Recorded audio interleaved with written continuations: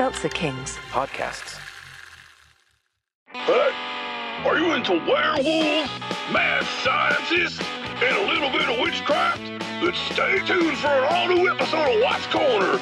We're riding this train straight to the sun. Woo! Tune in to a classic episode of Watts Corner on the Seltzer Kings Network. Available on all podcast platforms. The following podcast contains explicit language.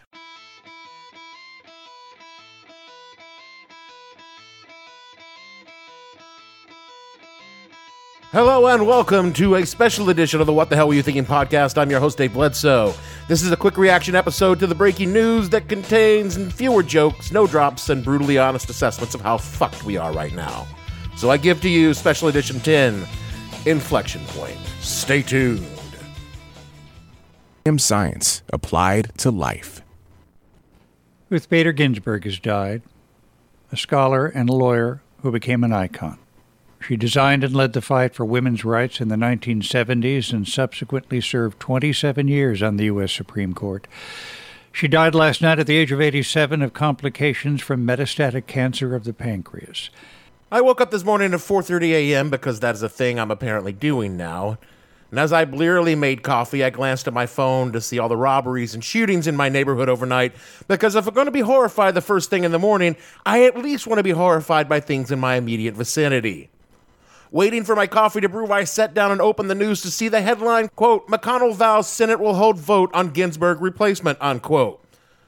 This wandered around my brain looking for something to connect with, since I had a firm commitment to go offline for news on Friday evenings and listen to music while I drink whiskey. I had not seen the news in well over 12 hours. I closed the news app on my phone, more or less assumed that this was some kind of McConnell blustering bullshit, since the last thing I knew, Ruth Bader Ginsburg was still alive. I was halfway through my coffee before my brain latched onto the idea that maybe I should read the rest of the fucking news, and thus I discovered that Justice Ginsburg was in fact no longer alive. There are better writers and public speakers far more qualified to give the words to the accomplishments of Ruth Bader Ginsburg's life than I could ever do. Suffice it to say that among the pantheons of righteous warriors for freedom and democracy, RBG's star will burn bright. She's considered a fighter for the rights of women, but Justice Ginsburg didn't see it that way exactly. She considered the fight for women's rights as part and parcel of a fight for everyone's rights. And that's a mighty legacy to leave to the world. My only other thought on this is the profound sadness I feel, not just at her loss to all of us, but also for how her life and death will be overshadowed by what's to come. It's a shitty elegy to have your death eclipsed by the existential threat to a nation, and yet, here we are. Because we are at a genuine moment of existential threat to the United States of America. Not the chronic threat of inequality or the chronic threat of the creeping fascism of Donald Trump, but an acute crisis that could and very likely will tear apart the last remaining fragile threads holding this battered and broken republic together. Because Donald Trump and Mitch McConnell absolutely will nominate a replacement with 45 days to go until the presidential election. You will not need to be reminded that Mitch McConnell held up Obama's placing Merrick Garland on the Supreme Court with 10 months to go until the 2016 election, stating that the voice of the American people must be heard before any nomination of the highest court could be considered by the Senate during an election year. Since then, McConnell has modified his statement by amending it to read that it doesn't fucking apply when Republicans hold power. It isn't even stunning, his hypocrisy. It's just another in the endless litany of power grabs and authoritarian tactics that are now the brand of the Republican Party. We all had plenty of warning Mitch would be Mitch if this happened, and now it's happened. I expect a nomination in place before RBG Shiva candles have even been blown out. There will be reams of analysis and opinions written by pundits over the coming days about how this will play electorally. Already today, I've read a dozen articles and listened to half a dozen podcasts where the ramifications were examined, how the endangered Senate majority would be on life support if nominations proceed before the election, or inversely, it would galvanize the GOP base to turn out in support of a locked conservative majority on the court, or how it would rile the Democrats to turn out and sweep the entire election blue, how Biden should stack the court, or how he would never stack the court because Joe Biden wouldn't do that, how Susan Collins will react, how Mitt Romney will vote against a egregious violations of norms, would Lindsey Graham, already in danger of losing his Senate seat, hold to his word on how he would never let an appointment go through if the Republican president was in office during an election year? Do the numbers change and McConnell goes forward in a lame duck session? I've read more math on Senate votes than I did the summer I had to get a math tutor to graduate 6th grade. And all I could think was how tenuous a thread democracy dangles upon when we come down to trusting Republicans not to do the one thing they want more than anything in the world: lock in a decades-long conservative majority on the court. How grim our future is when it depends on Lindsey fucking Graham to do the right fucking thing. There's a concept in mathematics called an inflection point. We're in differential calculus and differential geometry. An inflection point, a point of inflection, flex or inflection, is a point on a smooth plane curve at which the curvature changes sign. Now, I don't know what any of that means. See my need in math tutor and to graduate 6th grade. But there's a second meaning of inflection point that is used in the business community, where it means basically turning point, a fundamental shift in the course of affairs from one course of action to another. And there's a third usage of this term that's just growing in historical analysis, and that you can look to history and point to certain events and say, after this, things were dramatically different. Caesar crossing the Rubicon, the Magna Carta, the Bolshevik Revolution, the election of FDR, my taking home that chick I met at the truck stop on the way home from the karaoke bar. Things like that. In math, you can predict the inflection point using, numbers, I guess. But in business, you can only really see it after it's passed, despite the bullshit things that you'll hear at a pitch meeting. And in history, it's kind of both.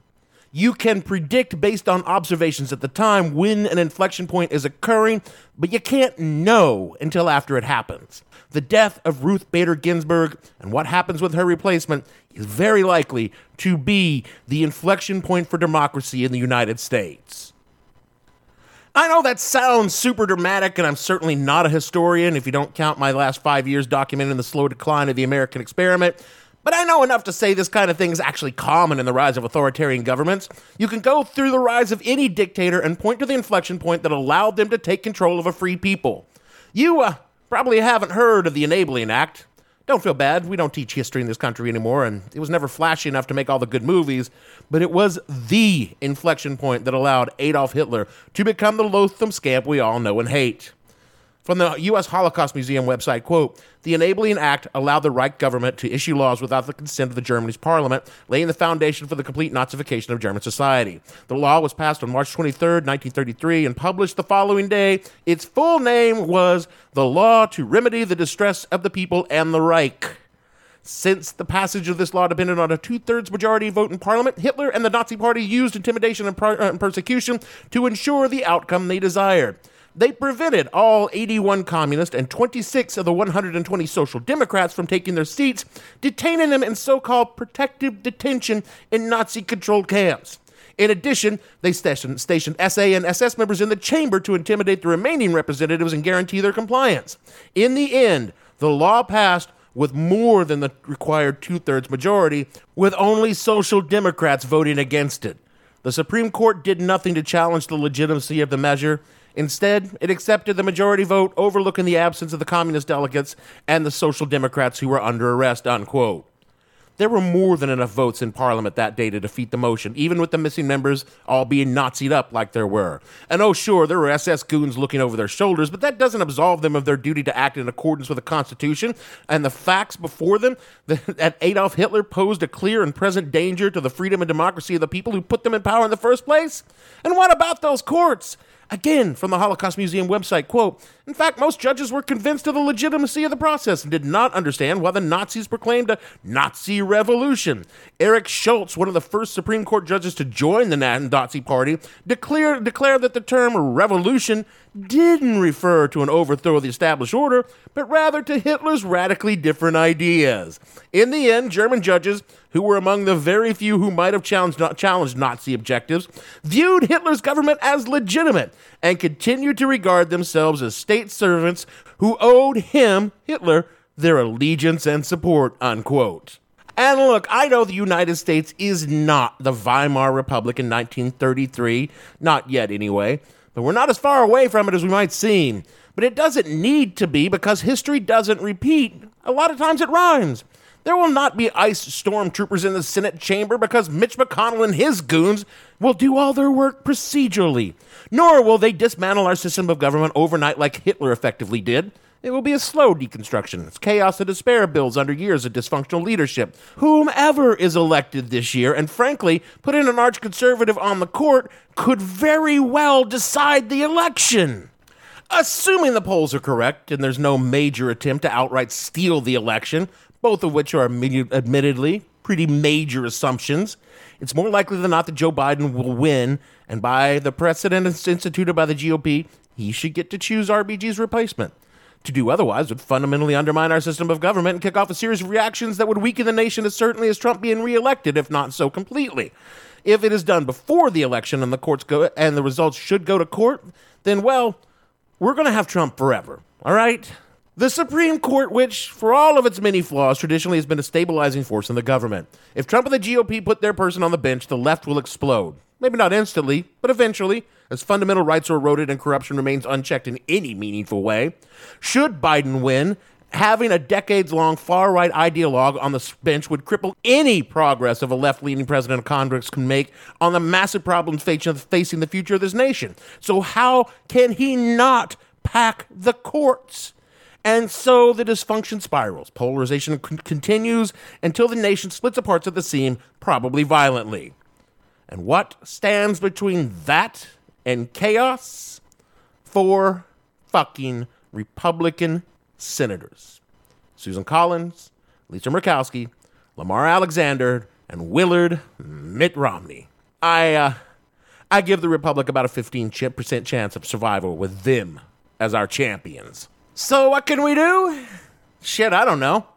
I guess if you're a person of faith, pray, I guess. Because if there's a God, we need her help right now. There isn't, so she won't be helping. I guess if you live in Maine, Alaska, Tennessee, or Utah, you could try calling your senator to remind them of their duty, but that approach hasn't had a great track record. Susan Collins might listen to you since y'all Mainers are about to boot her out of office, but if you re-elect her, you know what's going to happen, right? She's going to make this speech where she expresses her sincerest belief that this Adolf Hitler fella that President Trump is appointing on the court would never do anything to undermine democracy and freedom in America. He's just a nice boy, like that guy Brett Kavanaugh she voted for. Beyond that, I guess my real advice is to, buy guns, stockpile food, water, and ammunition, and make plans with your left-leaning neighbors to create an up-armored recreational vehicle out of a Winnebago and get your family over the border from the Christian theocratic states of America into the free states when the revolution comes. Oh, I guess maybe Lindsey Graham could be as good as work. No, wait, he's already said he would bend over for Daddy Trump. That Lady G, always flexible. So, I'd start working on the armored Winnebago. So that's it for this special edition. Sorry about the dark tone, but this podcaster is scared shitless of what will happen in the coming weeks, and he is really glad to be living in the free states. Do all the things a normal ask and all the normal places ask you to do it, and the actual episode of this week will be out on Monday morning on a topic that isn't, it's not light, but at least there are jokes. Horrible, tasteless jokes. You'll see. So for me, Dave Bledsoe, producer Gavin, and all the fictional minions on this podcast, stay safe, stay sane, hold on to your butts, and we'll see you all Monday morning in the regular feed.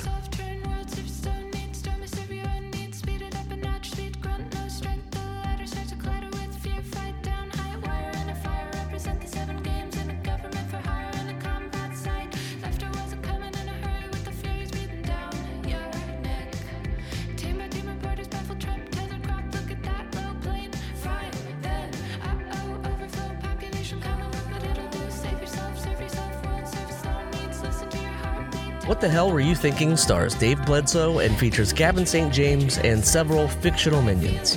The show is produced by Kimberly Steele and a part of the Seltzer Kings podcast network. You can find more information on the show on their website, whatthehellpodcast.com, or on Twitter at @thehell_podcast, or on Facebook as What the Hell Podcast. Thanks for listening. I have no ending for this, so I take a small bow.